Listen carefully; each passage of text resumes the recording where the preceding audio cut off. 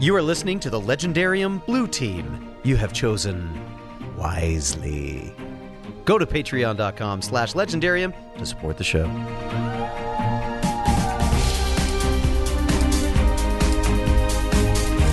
I have a hard time visualizing what some of these battle scenes would look like. Yeah, okay. So I don't get immersed in them as much as others might. Like Ken. Why are you looking at Like me? Ken? Wow. Because Could you say that with more disdain?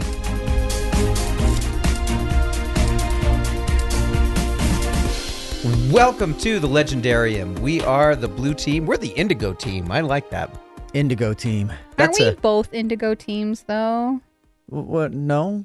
Why not? They're like Azure team. I don't know. I don't know what they are, but we're the Blue Team. Well, and when we like- add you in, we get to be Indigo. Well, and they're red, and they mixed Megan in, so isn't it still the same color? No, because they're more red than they are blue. Oh, right. Okay. So they would have to be kind of a violet. Sorry to start this conversation off They're discussing colors. They're like a crimson team. I have the feeling that people are saying to themselves, oh my word, who are we going to have to... Oh, it's the Blue Team. We're in trouble tonight. Dear. Hopefully they are all ready for the second half of Caliban's War, because that's what we're here to discuss tonight. How are you guys feeling? I love it. It's a Friday night. We're eating red vines. Stephanie's done for the week, and She's been It's been a waxing long philosophical week. about the difference between red vines and Twizzlers. Just out of, you know what we ought to do? We ought to do an informal poll. As you listen to this, if you have never commented before, comment on whether you think red vines or Twizzlers. That'd be That's fun. really what we want to know this evening. put that up on Discord under the Corey essay. There you go. Sub Discord. Caliban's War, not that important, but red vines or Twizzlers. That's what red we want to vines know. or Twizzlers. Oh my goodness, we are going to have we are going to have a good night tonight. Even better. Do you when you're eating your red vines, do you hold them like a cigar, or is that just me? Yeah, it's like No, it's just you, Ken. Ken's It's just smoking you. his red vine over there. I hold mine. Poser, stogie, smoker. I don't know. I hold mine in a way that I cannot confess that I know how I'm holding it, because that would be awkward for me to say I know how doobies are held. I'm not going anywhere close to that. Let's go on. So last time we were called to task for saying and too many times. So Ken and I are working very hard. I think it was pretty much just you.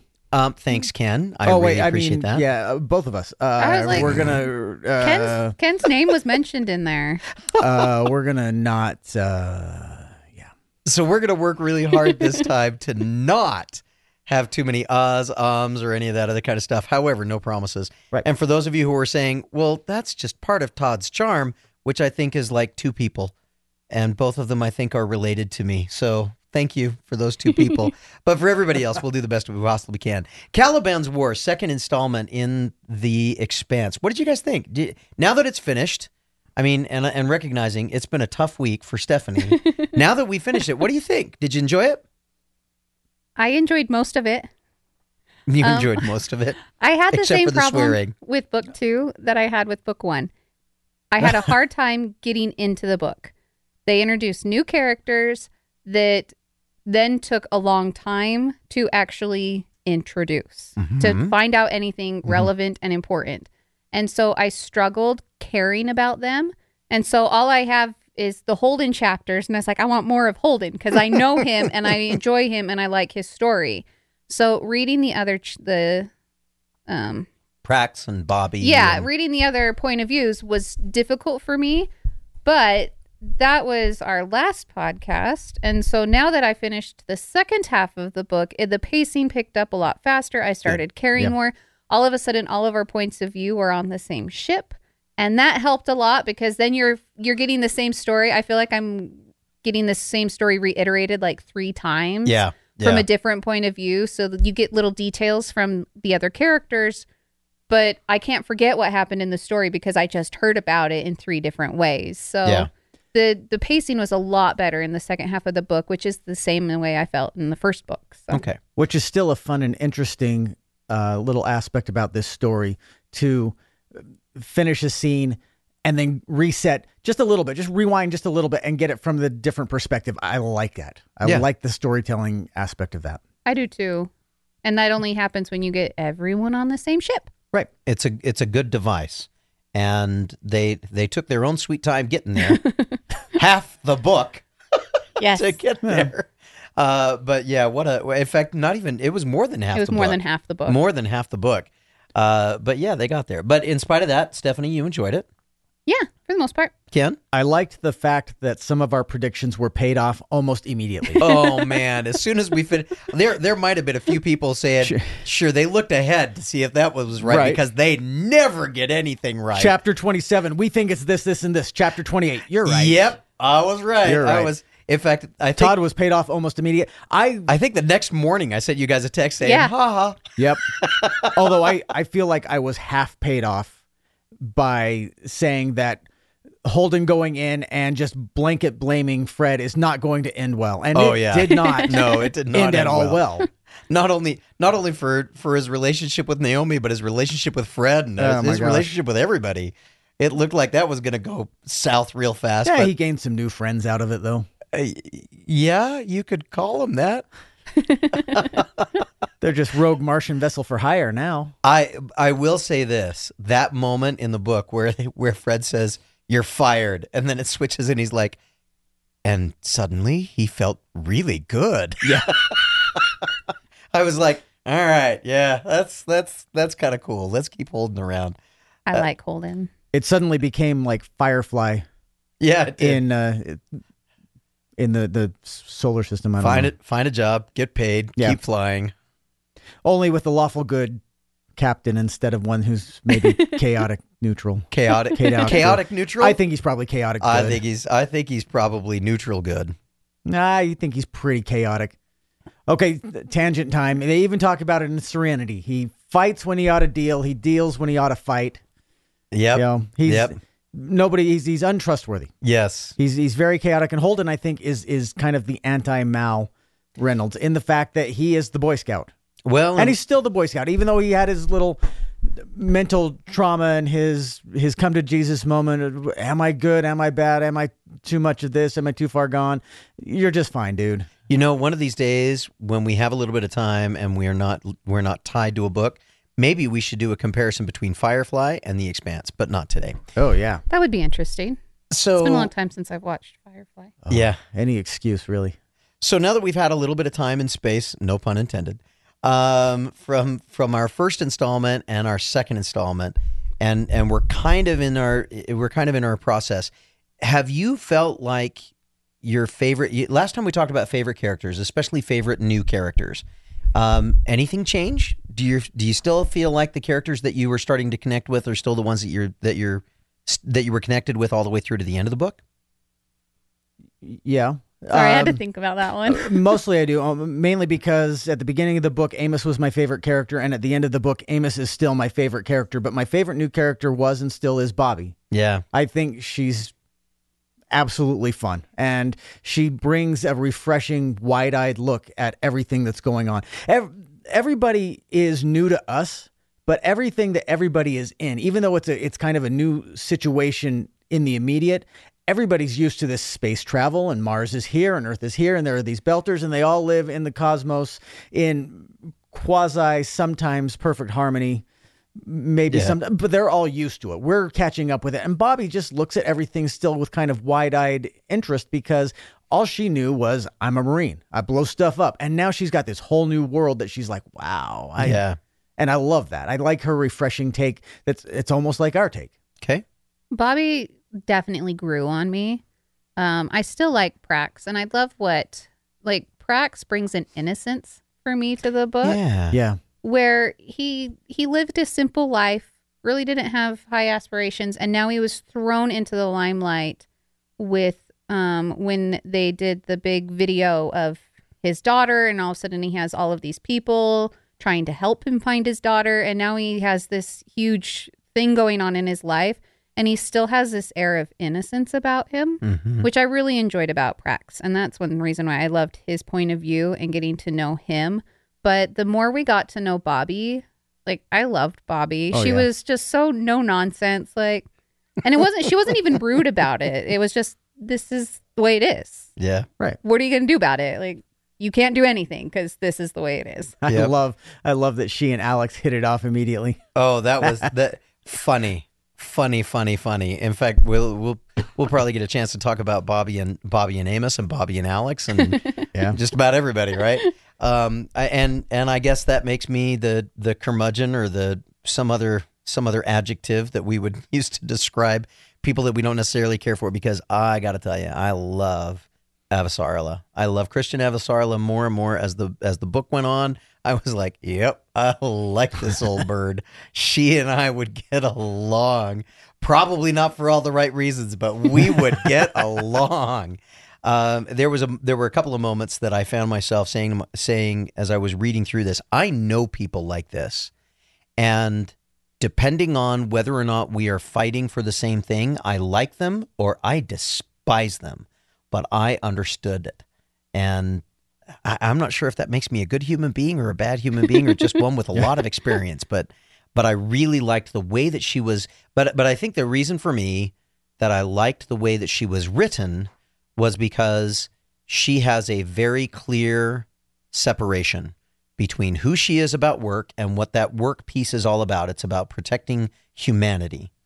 And she will do whatever it takes to make sure that humanity comes out on top, even if she has to sacrifice some of her own humanity to do it. But she is a totally different person when it comes to her family. Yeah. And I love those tender moments. I swear I am not going to cry today. Or we could talk about when she got off and she met her husband. Go ahead, Todd. Let us know what you feel about that moment. I hate you so much right now. Because that was one of the moments that I wrote down and I went, I really like this moment, but we better not talk about it but I did. I wrote it down. This was home enough. That I have been in situations where I have traveled a lot, where I've been away from home for a long time, and I totally related to that moment. That was a very, very powerful moment for me. So I like her. I like the fact that she can separate those two halves. Maybe it's not necessarily the way that I'd like to live, but I love the way that character was written. It made it real. It made her real. Having said that, all of these characters are just so much fun. I would agree. Bobby, because in fact, I don't know, maybe we're at a point where we can talk about some favorite scenes that came up through the second half of the book. Let's do it. Did you have what were your favorite Bobby scenes? Did you have a favorite Bobby scene? I got to think about it for a minute. I loved I loved the this is the Neanderthal part of my brain, but every scene after the Rocinante crew meets her for the first time is like, whoa, I mean, hi, you're really pretty. You're really big and really pretty. Every one of them just kind of turns into a puddle of jello, which I took also as a except for Holden. Well, even Holden, Holden was distracted, yes. But she could tell the difference. Yes. Yeah. But still, it was there, and I think it did a lot to actually flesh out her character a little bit, because up until then you thought she's a big Polynesian woman, and now you find out she's actually got some a big attractive Polynesian woman, some physical appeal to her that she doesn't know about, and more importantly doesn't care about. She's just a Marine. I just do my thing, and it's great attitude. Stephanie, how about you? Did you have a moment that you said, "Oh yeah, this is the moment that I really liked, where Bobby really shined"? No, but I have a scene in my head. Can I say? Oh, go ahead, and I'll say the other one. And I'm pretty sure it was with Amos, where she's getting into her suit, and he's just like oogling over her, and she makes some comment, and I don't know. She says the word boobies, I think, is what it was. And that's all I'm thinking of right now. And that's sad because Bobby is such a fantastic character. And that's the scene that I'm thinking of about her. But anyway. So my favorite Bobby scene was when they're getting ready to go into battle with this little ship that's seriously outmanned and outgunned. And they put her in the gunnery chair because she's the gunny, and she's like, this is what I do. Let me go do my... And man, that just turns into such a fun scene. Sorry. Go. Yeah, sorry. But how easily she falls into line with the crew. And how it's like, this is what she does, and we need her. And I really...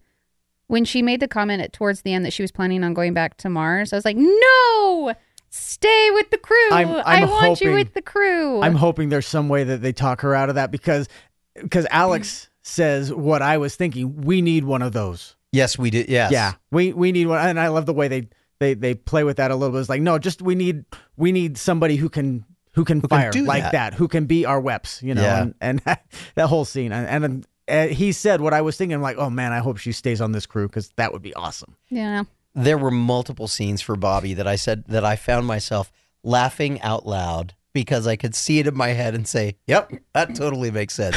One of them was the scene where she puts on, she's in her suit. It's on Mao's pleasure yacht thing. Yeah. And they're taking it over. Avasarala is saying, okay, I'm being kidnapped. Will you please take care of this? That was an awesome And scene, so she puts on her suit, formal wear, and she's walking, and then she gets onto the outside of the ship and walks up to the bridge, and the captain is there, and he says, I just want you to know that I have orders to scuttle the ship if you harm any of my people. She's like, I don't have any intention of killing any of y'all as long as you let us take the ship over.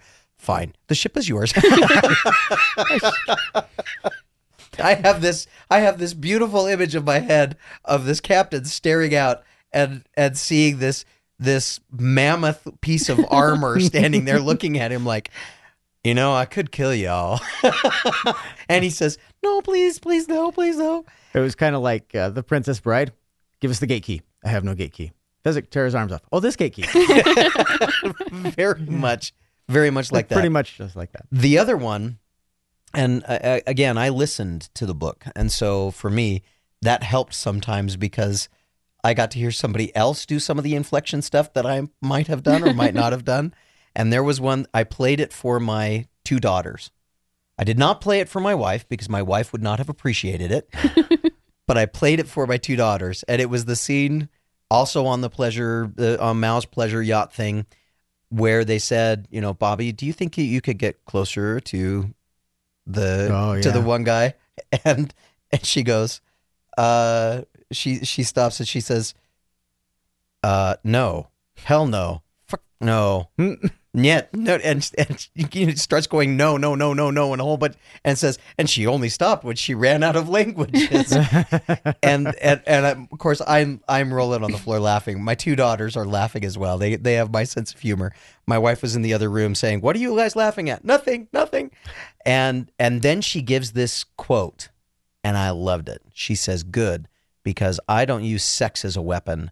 I use weapons as weapons." And I'm like, yeah. I love that. It's very clear that no matter how you dress Bobby up, she's a Marine. Mm-hmm. And she makes no bones about it. That's just who she is. And it really made her a fun character. Fun to work with, fun juxtapositions, lots of fun moments. But that was another one of those laugh out loud moments for me that I in fact, I think as I was driving along the road to work, that came up and I started laughing and had to try and straighten my car out. So for anybody that I may have frightened on the way on I-15, I apologize.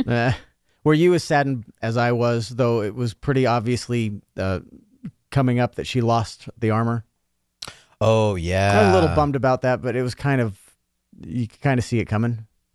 She'll get something better. Oh yeah, she'll get something fine. I mean, it's going to be great, but she'll get something way better. Yeah, but that armor was... But sweet. in a way, and maybe I'm reading too much into this as far as symbolism and all that kind of stuff, but in a way, getting rid of that armor is like getting rid of a chrysalis. It's getting rid of a shell. It's letting a new Bobby come out. The Bobby that was trapped by the memory of her dead comrades and of the fact that she's trapped with the survivor's guilt and all of the things that went before, she can jettison that along with the rest of the armor and start off new. That's a large part of the reason why it was kind of obviously coming. I thought, and the book flows very episodically. If you think about it like a movie, you laid out, this is scene 1, scene 2, and all the way through. And at the end, that's just kind of what happens. And it felt very much like you said, like this is what is needed for her to let go of the past and move on into this new future that is more than just, fighting and being a Marine. Okay. So Little Red Book wants to know what we think about the relationship between Bobby and how it evolves between Bobby and Avasarala. Great question. I like her relationship a lot better, or their relationship a lot better than Holden's and Naomi's. Of course, We're not you even do. going there yet. Okay. Sorry. We're gonna get We there. will continue. We will talk about that because I do have things to say about their Oh boy, relationship. sounds like she's got great things to but say. we're not about it. talking about them. I knew All you right, would. all right. However, I liked the way that their relationship evolves from some green subordinate to something more of a mother-daughter familiar relationship. I mean, they've been through this situation, this nightmare situation together, this with huge implications for all living things, and that's obviously is going to bring two people together. But I think more than that, it seems like she actually, Avasarala actually likes Bobby as a person. And didn't she say? Well, she says that the little girl May reminded her of her grandchildren or something, but didn't she say Bobby reminded her of her daughter, or in some ways her because reminded her of her son? Yeah. I guess, but And there was another moment toward the end of the book where she says, she makes the offer and says, "I'd like to have you as part of my security detail. There's there's only a couple of people that I trust, and I'm the only friend you have, and political favors are how I show affection." And so she's making this overture to a Martian to be part of her security force in the United Nations. A real interesting play politically. Which I think is brilliant, I think it's very well structured. But her reason for doing that seems very genuine about Bobby as well as utilitarian for herself. It's political, it's useful, but it's also personal. I imagine that all of that. her Avasarala's all of her decisions are in one point or another, or one aspect or another, utilitarian. Oh, absolutely. When they come to business. Yeah, I don't think that she makes a single decision that isn't at least how functional is this going forward, for whatever reason. And that's just the nature of her occupation, her career. What did you think, Stephanie? I think as their relationship builds, it says more for me, the growth of Avasarala as a character. I don't feel like Bobby had a huge character arc of growth. I mean, she does finally accept who she is and what happened to her to a point. But I think watching when we were first introduced to Avasarala, she's so business. And I love the heart that comes out, because I will tell you, as much as you love her, I despise her. I know you do.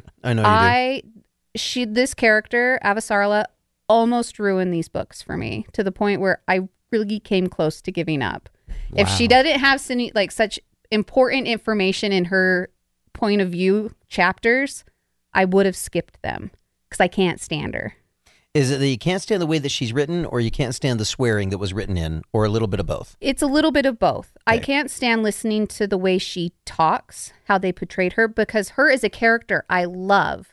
I love the depth of her, and I want to love her, but I just cannot stand listening to her. Yeah, you can't get past it. I'm pretty sure that they used the F word 5 times on one page, and I got to the point where I'm like, I felt like I was becoming like this prude listening to her. I'm like, I don't have a huge problem listening to swearing in books, but I felt like they just went above and beyond with her character, to the point where I was like, she's an intelligent woman. If she's going to swear, mix it up. Use any other, I don't even care what it is. Just give her some other dialogue besides that one word. That's where I was getting frustrated. Yeah. But I love the depth of her character. So as much as I despise her, I really don't, I guess. So that's how I feel between the two of them, is because how much she shows and grows to care for Bobby.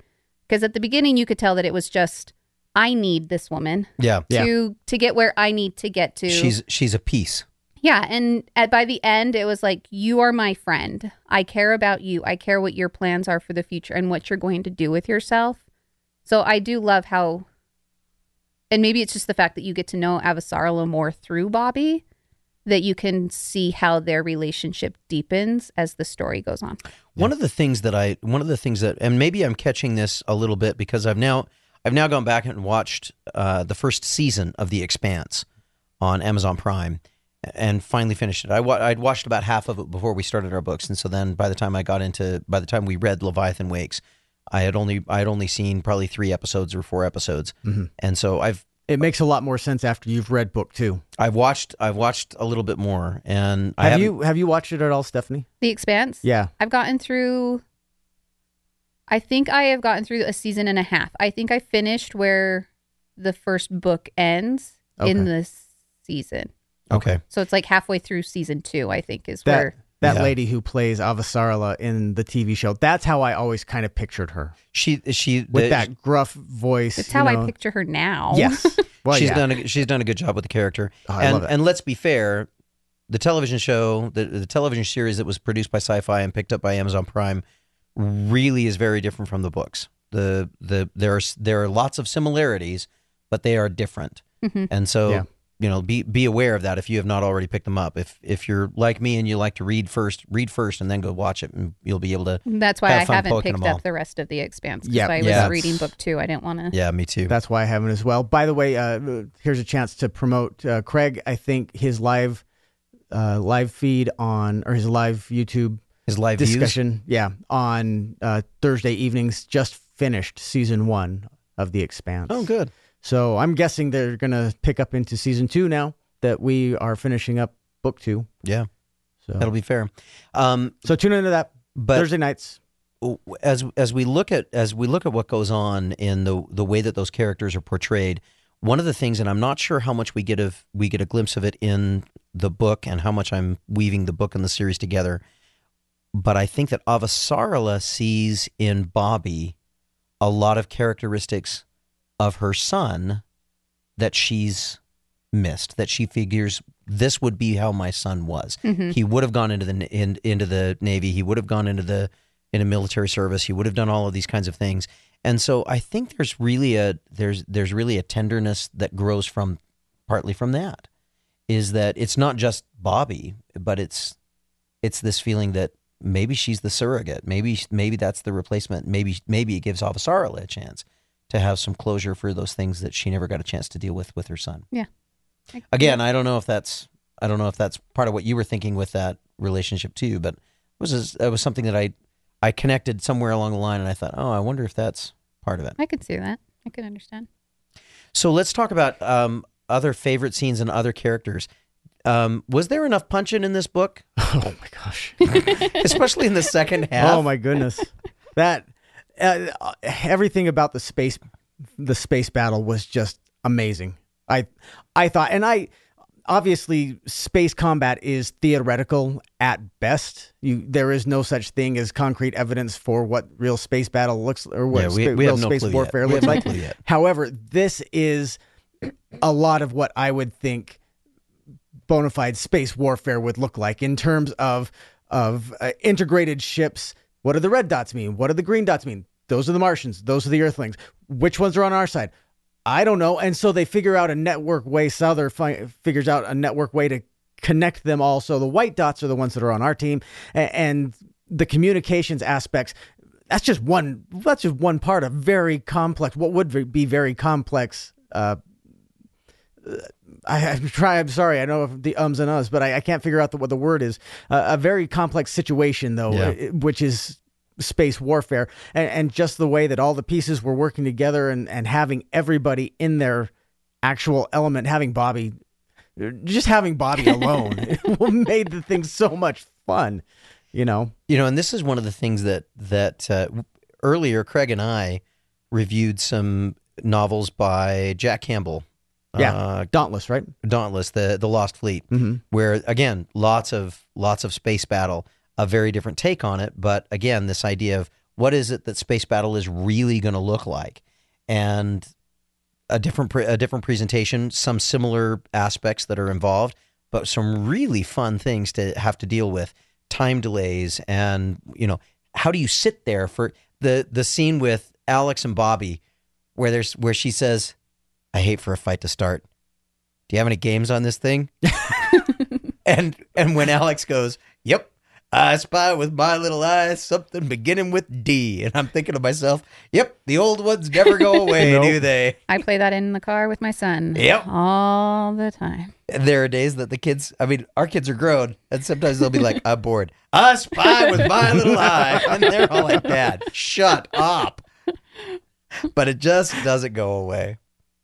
Stephanie, how did you, are you really a punching gal? She's still laughing about I What? Spy. Really? I know. This is my life. Really? You have to ask me that? Do you think I'm a punching gal? No, but you haven't spoken, so I figured I'd give you a chance. You could be a punching gal. I really have not much of an opinion. Would you rather talk about the relationship between Holden Always. and Naomi? Anyone. Let me talk about a relationship between anyone other than I just don't follow. I have a hard time visualizing what some of these battle scenes would look like. Yeah, okay. So I don't get immersed in them as much as others might. Like Ken. Why are you looking at Like me? Ken? Wow. Because Could I you just say that with more disdain? Yes, So- she could. I she could. say with my a word that starts with a D. Oh, dude, don't. I should- My We goodness. should just delete that. Anyway. Delete. That's the word I was thinking of. I delete. really, okay, we're going to switch gears then. We're going to switch gears. Gosh. So, and back to your question, I have a hard time visualizing those kind of things. So I don't follow those chapters as well. Like I can understand this is a battle. Someone is shooting at someone else. I get the very basic idea of what's going on, and it was about as far as I go. So it's just me reading the chapter to find out, okay, they won the battle, or this happened during the battle, not necessarily the excitement of the battle. Okay. Yeah. So. No, I get it.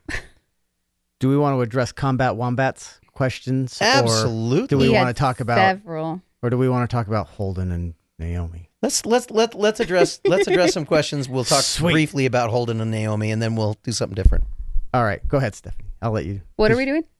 Combat Wombat. Yeah. Okay, so his first question, I'm assuming his. Ooh, lots of questions. Yeah. Look, yeah, there's a handful of them, especially regarding the protomolecule.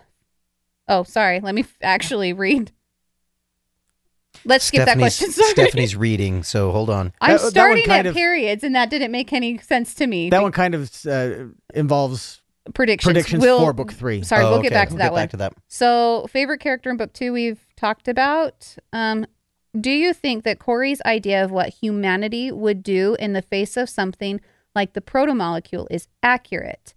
And then he states, because instead of focusing on this alien thing, they are still fighting and not able to unite. Yeah. This is the question that I thought was interesting because we found out almost immediately what you predicted was true, that Yep. Mao gets a piece of the protomolecule, and the rich, the people with all of the influence and all the power, they don't care about They don't. advancing humanity. They care about, what can this do for me? What can this do for my power and my influence and everything? And it's a tale as old as time. It really is. I mean, you can see it today. And yeah, I know, Beauty and the Beast. I was singing it in my head too. But you still have people who will say, this is wrong. You can't do this. And I feel actually a little bit better about the way it was resolved. It probably was resolved too cleanly for what would actually happen in real Yeah. life, but I liked how quickly it was resolved with, we have this battle and we're on the winning side, so now we can go and we have all this evidence against Mao and against Protogen or whatever the next generation of Protogen is, and now those people are... I liked the way that was handled, but I also think that does speak for kind of the universal nature of humanity. This is more philosophical than I want to get, but No, let's go. it feels like a universal truth that somebody who has power will strive to continue to keep and grow their power, and there will be people who still find the good in humanity in general and will pull together a little bit, and that's what we get here a little bit. The interesting thing for me is not necessarily that question. Do people in power want to keep their power? In fact, Avasaril when she's talking to Mao, says very, very clearly, of course I'm going to take, or no, oh, no, she's talking to James Holden. I can't remember who she's talking to, but she said, oh, of course I'm going to take the position because if I don't take the position, oh, she was talking to Bobby. Of course I'm going to take the position because if I don't take the position, then everybody thinks I'm not hungry enough to be feared anymore. And so I won't be able to do anything. Right. The question for me is not whether or not people who are in power, will they work to stay in power? The question for me is always the intent. And in Avasarala, we're being presented with an individual whose intent is to better humanity, to try and keep humanity stumbling forward. And in Mao, you've got an individual whose intent is to better himself at the expense of humanity. Now, in fact, there was a line that she did where she said, she was talking with Prax at the end, and she said, reputation never has very much to do with reality. She says, I know some paragons of virtue that you wouldn't be able to stand them if you were able to be in the room with them. And I know some people that are vilified that are some of the best people on the planet. And then she says, no one is who they are on screen when you breathe their air. Yeah. And I think what we see oftentimes, I've struggled with this a lot over the last 10, maybe 15 years, as I've gotten to know some people that I thought I respected, and then I found out that as individual human beings, I don't respect them at all. But I may respect some of the things that they try to make happen. I just don't necessarily like them. And there are some people that I really like that when I get to know them a little bit better, I kind of go, wow, you really are all about you. It's only about you. There is nothing about anything if it's not about you. That's kind of icky. Mm-hmm. Yeah. And I'm not saying that's about all my friends or all the people that I've gotten to know, but that perception, I think, is spot on. And the larger question is, how screwed are we going to be as a species if the wrong people find these kinds of technologies? And unfortunately, it kind of always seems like, at least as they're played out in books and movies and stuff that we watch, unfortunately, it always seems to be the wrong people who get a hold of these technologies. Right. I think they are spot on. And if there is a level 2 piece of this story, one of those big level 2 pieces is we really need to be careful about who we put in power, when we put in power, and about the checks and balances that we have for people who are in positions of power that we do not put them in. Mao Quick, Jules Mao, who gets to his power because of his vast control of the machinery of merchandising and the mercantile side of things. Mm-hmm. Yeah, he makes a lot of money, and that all of a sudden makes him extremely powerful. Well, we better have some pretty strong checks and balances against those people becoming too powerful. In this case, Avasarala is the check and balance against his power, and it almost destroys the solar system in the process. Well, we also have those two admirals, and I cannot remember either Nguyen of their and names. Sutter. Yes. Sutter and Nguyen. Yeah. And during the big battle, and they're both battling, saying, I'm here legally, and they are wrong. And the other one's saying the same thing. I'm here legally, and they are wrong. Yes. And it took them, basically the proto-molecule being released on the ship. And even the admiral was still going, it was Nguyen, right? It was Nguyen. Yeah. Was saying, take me. Yeah. I don't care what happens with anything else, but take me with you. Mm-hmm. And then he gets his head blown off. In true Miller fashion. Which... Yeah. Congratulations for, resurrecting Miller just long enough to make that one happen. Right. So, or channeling Miller, I guess we should say. Well, channeling for now. We'll get to the other. We'll get to the resurrection later. But I think what they've done here as authors is that they are telling more of a story about humanity and not so much a story about aliens attacking. I mean, there are aliens in this story plot line. We have the proto-molecule that's changing who knows who into who knows what. Boy, there's a lot coming up with that. In fact, Holden makes a statement that's really kind of interesting, and it like you say, Stephanie, it kind of summarizes the idea that it's a story about what we've done. When he says, maybe we have more in common. I wrote this down when he was talking about the proto-molecule masters. I thought you'd get a kick out of that one. When he says, Yeah, they may want to kill everything when they move in, but we've been doing that ever since the invention of the spear. They're just scary good at it. Yeah. That's kind of the history of humankind. And now all of a sudden it's being done on a species level against us. But I love that this is what the story is about. It's about humanity and where we've gone to the future.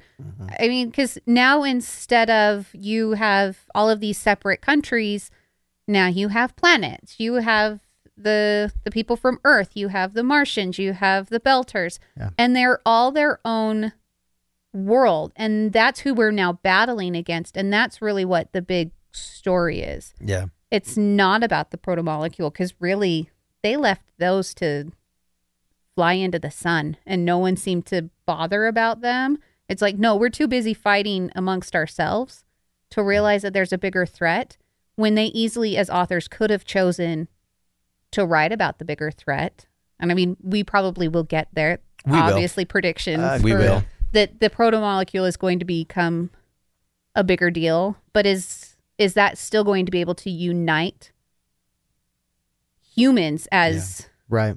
Well, as what we are, as the Belters are? Is everyone going to be able to come together to battle this bigger evil than just ourselves? I think the question is the question is not only valid, but it's very, very timely. There are lots of things that we could be uniting as peoples about, whether we want to talk about political divisions, we want to talk about geographical divisions, we want to talk about ideological divisions. There are lots of things that we could find common ground and get behind and really work to create a more stable civilization for this pretty little blue ball that floats through space. But we are still so petty as a species. So frequently we are so petty that I think what they've done is they've pushed that forward and said, I'm not sure anything's going to change. Let's just make the stakes a little bit higher. Yeah. And maybe that's a little bit sad. Maybe that's a little bit negative, but I think it makes for some great storytelling and for some really good introspective work to say, and bridging from a level 2 to a level 3. So what does that mean for me? What does all of this mean about what it means to be human? That's part of the reason that, in spite of the fact that Avasarala is really rough around the edges and uses power alternately like a scalpel and like a battering ram, her focus is, how do we help humanity move forward and survive? And let's do whatever is necessary for that. That's a really big question, and it's a really hard one to answer. I hope we get a chance. I hope she's involved in book 3, because I would imagine she'd has to be. I think there's a lot. Well, there's a lot more that we can learn. So I want to know, is Prax involved in book 3? Do you think? I don't know. That's a prediction. I don't know that he will be. I think that Prax was a plot device. Yeah. To try and keep things moving forward. Yeah. It's one thing to look for a little girl. It's another thing to have a father looking for his little girl. And so from that standpoint, Prax becomes a real useful piece of the puzzle. Yeah. I'm not sure that he's useful in the rest of it. However, I like the fact that he's going to be the face of Ganymede and rebuilding everything on Ganymede for them. Right. I think if he shows up, it's going to be as a background character, side character so. in that position, as the solar system has to decide how they are going to come together. Yeah. So we're talking more like book 4, book 5 kind of issues in my mind. Maybe. Yeah. Where he might show up as, oh yeah, remember this character I introduced you to that you all really liked? Right. Well, he's still around doing Yep. some great things, kind of idea. I don't think he's going to be a big player in the rest of the story. Probably not. I don't think so either. And I was excited for him to be part of the crew, but then when it became clear that he wasn't going to continue on as part of the crew, which makes sense. I mean, because he gets his daughter back, and they're not going to have the two of them on this ship that's, pulling escort duty throughout the rest of the solar system. So that Right. it just makes At sense least that he for wouldn't. now. At least for now. Unless I could watch Amos with May for a few more chapters, because gosh. that was really cute. The giant roughneck with the heart of gold. So did you feel like we got a little bit different view? Did you like the view that we get of Amos? finding out a little bit more about him. Yes. When he's talking to, who was he talking to when he talks about the squeeze play or the squeeze trade? He was talking talks to about Prax, it a couple wasn't times, he? a couple different times, but he was talking to Prax because this was after the smear campaign. Yeah. They start their solar system wide GoFundMe campaign to help him find his little girl and get some money for that. And then the smear campaign comes out, because that's what happens when you start dealing with political figures, people with power. They decide to go for the smear tactic, which worked just fine. And fortunately, he had somebody in power behind him that he could withstand that. But when very ugly, this is kind of part of the problem with the way that communication works these days, and it's just amplified in this book, and I think amplified very well, is that the truth, there's the truth, and then there's the message. And more often than not, it is very easy for a lie to be disseminated and absorbed far faster than it is for the truth to get out there. And by the time the truth actually gets out, there's a saying that we always said in news, is that a lie can travel the globe before the truth gets out of bed. Yeah. And that's very much true. And it doesn't matter that the truth got out there first. The lie is more sensational, especially when it's horrendous, because you don't want to believe it. And this is where Amos comes from, is he has seen firsthand the things that Prax is now being accused of. So it makes complete sense that he would try to make sure, if you actually are this monster that has done these things, then there's no way that I'm going to let you live, let alone deal with you. And I thought the way that was handled was fantastic, especially in the sense that he comes to trust Prax. Prax gives him his answer and he goes, okay, I believe you. I'm good with that. And Prax turns it back around on him, says, wait, you would deal with me if I were this kind of monster? Oh, heck no. I'd throw you out there. I'd throw you out the airlock. I love that. I love that response. I love both the response and the counter response. That entire sequence was great. Amos, I love how you say he has a heart of gold. Amos really is this genuine, he's almost more naive in some ways, more innocent in some ways, as far as who he is and what he values, and the fact that he's just going to do what's right, than I think a lot of other characters. I think Amos is just simple. Yeah. And not simple-minded by any means, because he's not, but just simple. Yeah. He's just, he has simple desires, he just has a simple path of between right and wrong. He knows this is how I feel. Yep. And he doesn't make a big drama about it. His value system is secure and it's absolute. Yeah, and maybe that's the best way to describe it. That's what I'm thinking of when I think of innocent. Yeah. He doesn't live in shades of gray. He lives in, and he's clear about which things are violations and which things aren't. He's finding hookers when he's on Tycho Station. He's gambling. He kills people when they get in the way. When they need killing. But at the same time, I'm kind of like, he's just a nice guy, though. He's the kind of guy that would scare me a little bit, but I kind of want him around, you know? If you have to have somebody in your foxhole with you, it'd probably be Amos. They're some of my favorite friends. They are. Because once you learn that they're not as scary to the people they trust, and that their loyalty is secure. It's great having those kind of people on your side that appear scary to everyone else. You know what? Probably for us, because we feel like we resonate with their value systems, we don't worry about them finding out things about us that would make them decide that we are not worth being around. Because we're all pretty simple folk too.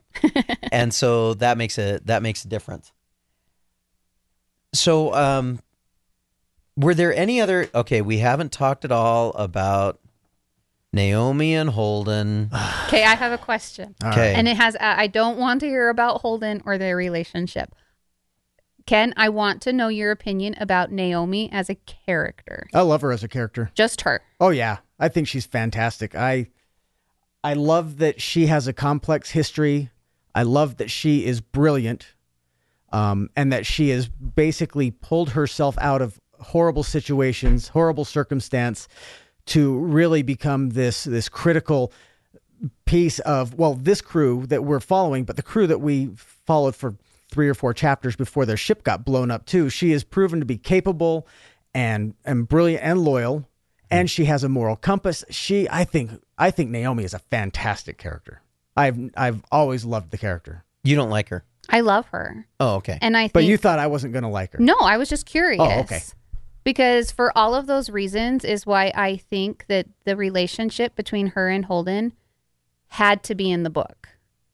I think you made a comment, I don't remember if it was in the first, when we were discussing the first book, or it might have been the last one, where you were saying, why did they have to have a romantic relationship? Yeah. Oh, I did say that in the first book. Yeah, you questioned, why does it even need to be a romantic relationship? Yeah, because I was content with them just being crewmates and being friends and her, well, and I get that she needs to be his Jiminy Cricket a little bit. You know, she's got to be his moral clarity in this book. Maybe not going forward, because maybe he's stabilized a little bit. But in this book, she needed to be the clarity that he needed, and so I get that. And you can't do that if they're just crewmates. I think, however, oh boy, here we go. I still don't have to like it. So okay, go on. But for me, I think it has to be a romantic relationship. There's something between relationships, whether it was like a family member, where you have unconditional love compared to, I don't want to say conditional love, because I don't believe that's what Naomi and Holden have. No, I don't think so either. But falling in love with someone still has conditions as you are building the trust of the relationship, as opposed to like when you have your brother or sister or just family kind of thing. Because I kept thinking about this going, okay, Ken asked, why does this have to be a romantic relationship? And I think it grows Holden's character as both a captain and how he treats those around him. I think it's important between his relationship that we got to know him with Miller and the changes that kind of came over him after Miller died. He died. Sacrificed himself. There we go. That's a better way to put that. But there's something about a romantic relationship that I think moved him forward. And with Naomi, she was not only his moral compass, especially when he started acting too much like Miller, and she said, "I'm done. I don't want to be a part of you." That it took someone of that stance in a relationship to make Holden realize what was happening with him. Yeah. I also think it gives him something to live for, as well as something to die for. Yeah, you know, one of the things that it's really, when we talk about romance, we use the word in lots of connotations. It is terribly romantic, especially in literature and some other things, to sacrifice yourself for someone else. But it is so much more touching, and I think so much more compelling to recognize that you have to go through difficult things, but you do it because you want to be reunited. Prax with May gives us one view of that. And then there's a moment where Holden says that he wants to feel that way, that he wanted to feel like there was somebody that he wanted to get back to. And then he realizes, oh, it's Naomi. Yeah. That's where I want to be. And when he realizes that he's jeopardizing that makes him have to change, have to grow. It gives a big piece to his character arc. And I think it makes that character growth not only necessary and possible, but believable. Because I don't think that Holden becomes a better person for humanity. He becomes a better person for Naomi. Well, and I think that's what all of us want in a relationship, is we need to find someone who makes us better. And that's what I love about the relationship between Holden and Naomi. I mean, there's when everyone thinks that they're going into battle and they're going to die, and they're going to send Prax and Naomi off on the Razorback. Right. And Holden pretty much says Prax because he has a child that he's looking for, and Naomi just because I said so. And no one questions it. Nope. And he's willing, because in that moment you see he is willing to die for her, and she obviously has some reservations about just up and leaving everyone, and then they discuss it and that doesn't happen. But then at the end, when he's going on to whatever other ship he went on to with the protomolecule, there was a conversation between the two of them where he basically says, help me get back to you. Yes. Where she knows she's going to be on the calm the entire time because he can't do this alone, but he has to go alone. Yeah. Mm-hmm. Yeah. And it was just, there's so many sweet moments between the two of them that I think just pushes Holden forward to where what we want him to be as a captain, as a person. I mean, he is that Boy Scout with this straight line of morality, but there's just so much more heart and depth to him that we only learn through his relationship with Naomi. One of the moments that I highlighted was in chapter 39 when they get back together. It's before it's after Tycho Station, after they've been fired, after they go and he says, "Are we back together?" And she says, "Well, maybe." And then a few chapters later, yeah, okay, they're back together. But the writers say, after they've made love again, he says Holden could see that there could easily have been a direction where this didn't happen, and there would have been years of sexual partners, but he never would have felt this. And he says, and after all, it's really not just about the sex. It's about that feeling of completeness. And I'm not going to say that I cried, but I am going to say that's a feeling that I resonated with. And I really loved it. And I think they did a very good justice on that. Well, and as much as I've talked about Holden and his growth as a character, I think it also says something for the way that they wrote Naomi. She is a strong female character. And it's not that she's the damsel in distress. She's not a princess. I mean, I love the moment when he says, I love you. And then you find out that she never says it back when he says it first. He knows that she has said, I love you to him. But she just doesn't say it back because he expects it. Like, she's definitely still her own person. And a strong woman, that they just didn't write her just for Holden, that she's still very much a character and an important one in her own right. Right.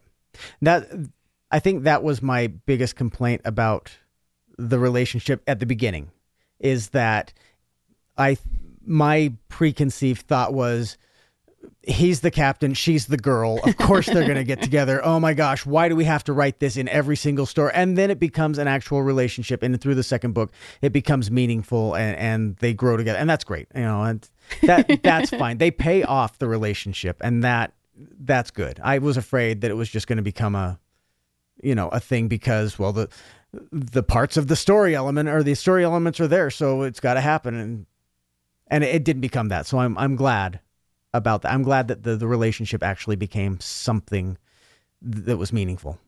And then in book 4, once Bobby hooks up with someone, we will discuss what Ken thinks of Bobby and her relationship. Yeah. Well, probably not. One of my favorite lines from the end of the book is where Avasarala is saying to Bobby, "I'm your only friend," and then she stops and says, "Amos and Alex don't count. They're both trying to get into your pants." Right.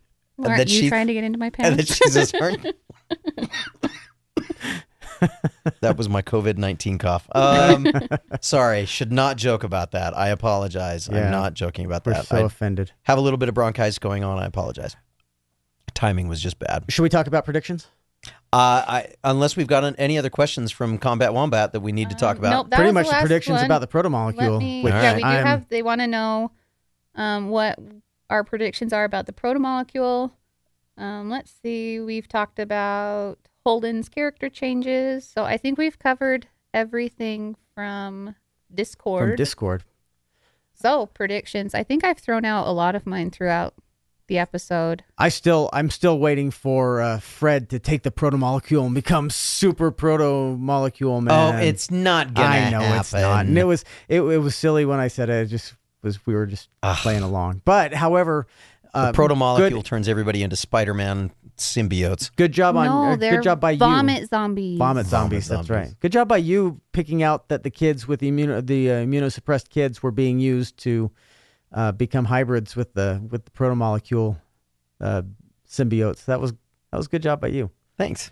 I think that with all of the activity happening on Venus and with this new space whale, Space whale. proto-molecule space whale that just shows up all of a sudden. I think that Venus starts flexing its cosmic muscle, and I think that that's what brings the belt and Mars and Earth together, or at least starts to. I think we start to see that. Nothing unites people like a common enemy. Yep, like a common enemy with overwhelming force. Yeah. Or with overwhelming power. And I think that Miller is back because I think there might be two factions of space alien. I don't know if that's true or not. I think maybe this whale, space whale, is like the pure alien, and Miller is some kind of Miller-Julie alien hybrid, Star Child from 2001: A Space Odyssey type being who actually cares about humanity and wants to kind of help. I think that I see where you're going. I wondered if we were going to see Julie as well as Miller. I think I'm with you that there is a piece of humanity that is left. And that piece of humanity that is left, or that was able to stay with the protomolecule on Venus, is fighting for humanity. Yeah. So I don't know exactly how that turns up. I think we are going to find out that the United Nations knew a lot more than they were letting on, and that Avasarala is going to spend a lot of time pulling apart the network of people that were trying to build the protomolecule, and that it's still alive and festering. So much level 2 political intrigue. I think there's going to be more. I mean, obviously, the Rocinante is going to be in the middle of it all. So I don't know if this is a real prediction. Like, I don't know if I really believe this, but the thought just crossed my mind. Is Miller really alive? Could this just be some video feed that has finally been sent to Holden, or something along those lines, that he recorded in his last moments as the ship is crashing 2 years ago as the ship was crashing? Oh, that's good. Now that it's past the atmosphere or whatever, it was finally released. That's a possibility. Because they talk That about, is good. I don't know. Like I said, I don't know if I really believe that that's true. Like, this is what I say. This is how it's going to happen. This is my prediction. It's just a thought I had, throwing it out there. That's a good thought. Own it. That's a good thought. I don't know. It's just another option to look at. If that's true, I'll be like, that's shocked, I guess. I don't think we've seen the last of Bobby.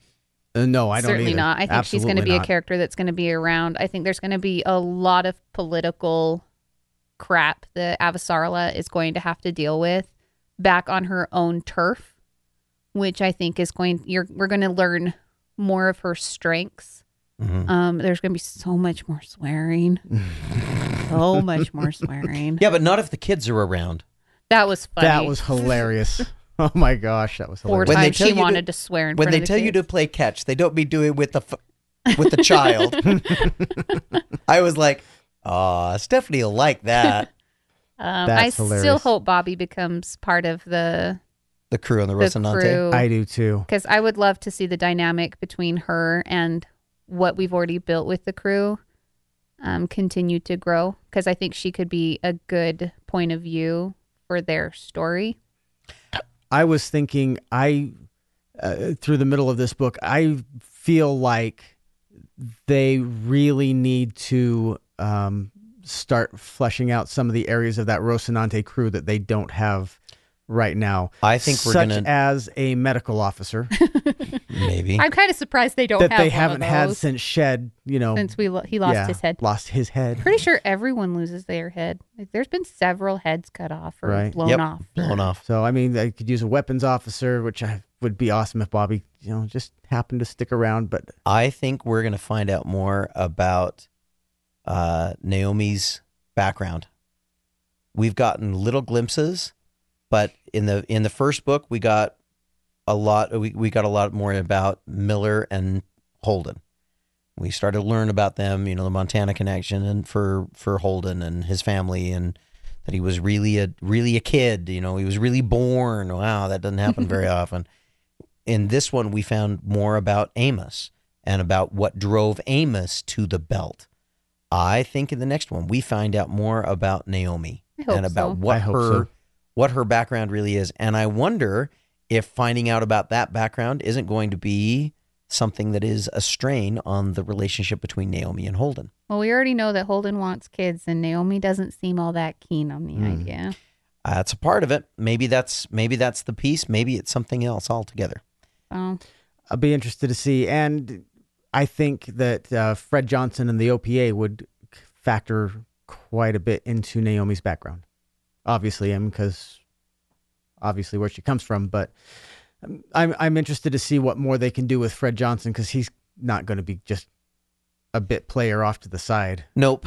Sitting around on Tycho Station ruling his little empire. Especially because at the end of the book, they give him that moment where he blows up all of the proto-molecule soldiers flying toward the sun. So it's very obvious now that we are no longer a 2 superpower group. We are a 3 superpower group. Yeah. Mostly because the other 2 superpowers kind of destroyed themselves over Io. well, and I think the other thing that could happen is Bobby has the opportunity to give us a viewpoint of what's happening on Mars during all of this. Which we really haven't seen. Because we know what's happening with the UN, and we have Avasarala in the middle of all of that. We have a lot of people in the belt to find out what's happening with the Belters. There's no real viewpoints from Mars right now. Yeah. And how Mars is handling all of this. That's a really good insight. So I It'd be think very interesting to see. Bobby, depending on, because she is kind of a traitor, that might play into something. From a certain point of view. Depending on how they want to trust her, if she decides to go home, that she could be a definite viewpoint of how Mars is handling everything that's happened. So. Absolutely.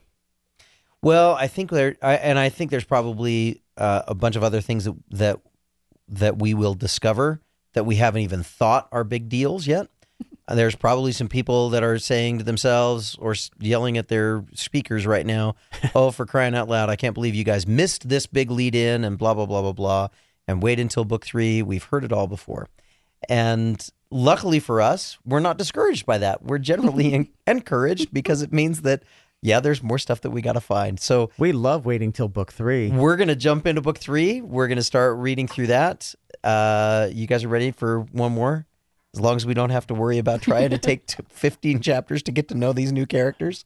Yeah. I'm ready, Stephanie. Please don't introduce 4 more new characters in book 3. I don't think I can handle it. Well, maybe we introduce... One, maybe, but... Maybe we reintroduce Miller. Yeah, that'd be fun. I the like new Miller. and improved Miller Julie. Ooh. Yeah, that'd be weird. That might be weird, but it might be fun. That's my biggest problem. Don't introduce new characters. Starchild Miller. Well, I think we've got we've got some excitement building up for this next book. We'll see how it goes, and we've got some excitement coming up between books too. We do have some excitement coming up from between books. You want to talk about that, Ken? I'm not going to give away too much, but let's just say that the Dresden we saw in Leviathan Wakes is not the only Dresden we'll be discussing in the near future.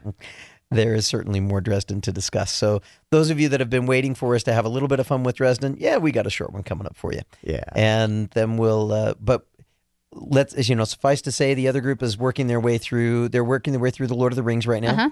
And we're going to be working our way through more of the Expanse. There's lots of stuff going on. And the girls have picked up a book. So there should be that's right. an episode with the women. So coming out soon. There is lots to follow on the Legendarium as we get warmed up into the spring. So for those of you that are looking forward to that, we've got plenty for you to look for. Thanks very much for joining us. We'll see you on the next edition of the Legendarium.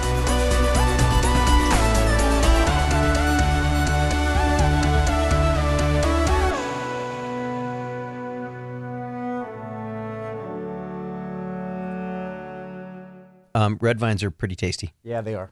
Yep. I prefer Twizzlers, just for next time. Do you really? I really do. I can go either way. Take that as you will. I've heard that about you. This is what we're discussing this evening. Twizzlers versus red vines. Yeah. What is your opinion? That's what we're discussing.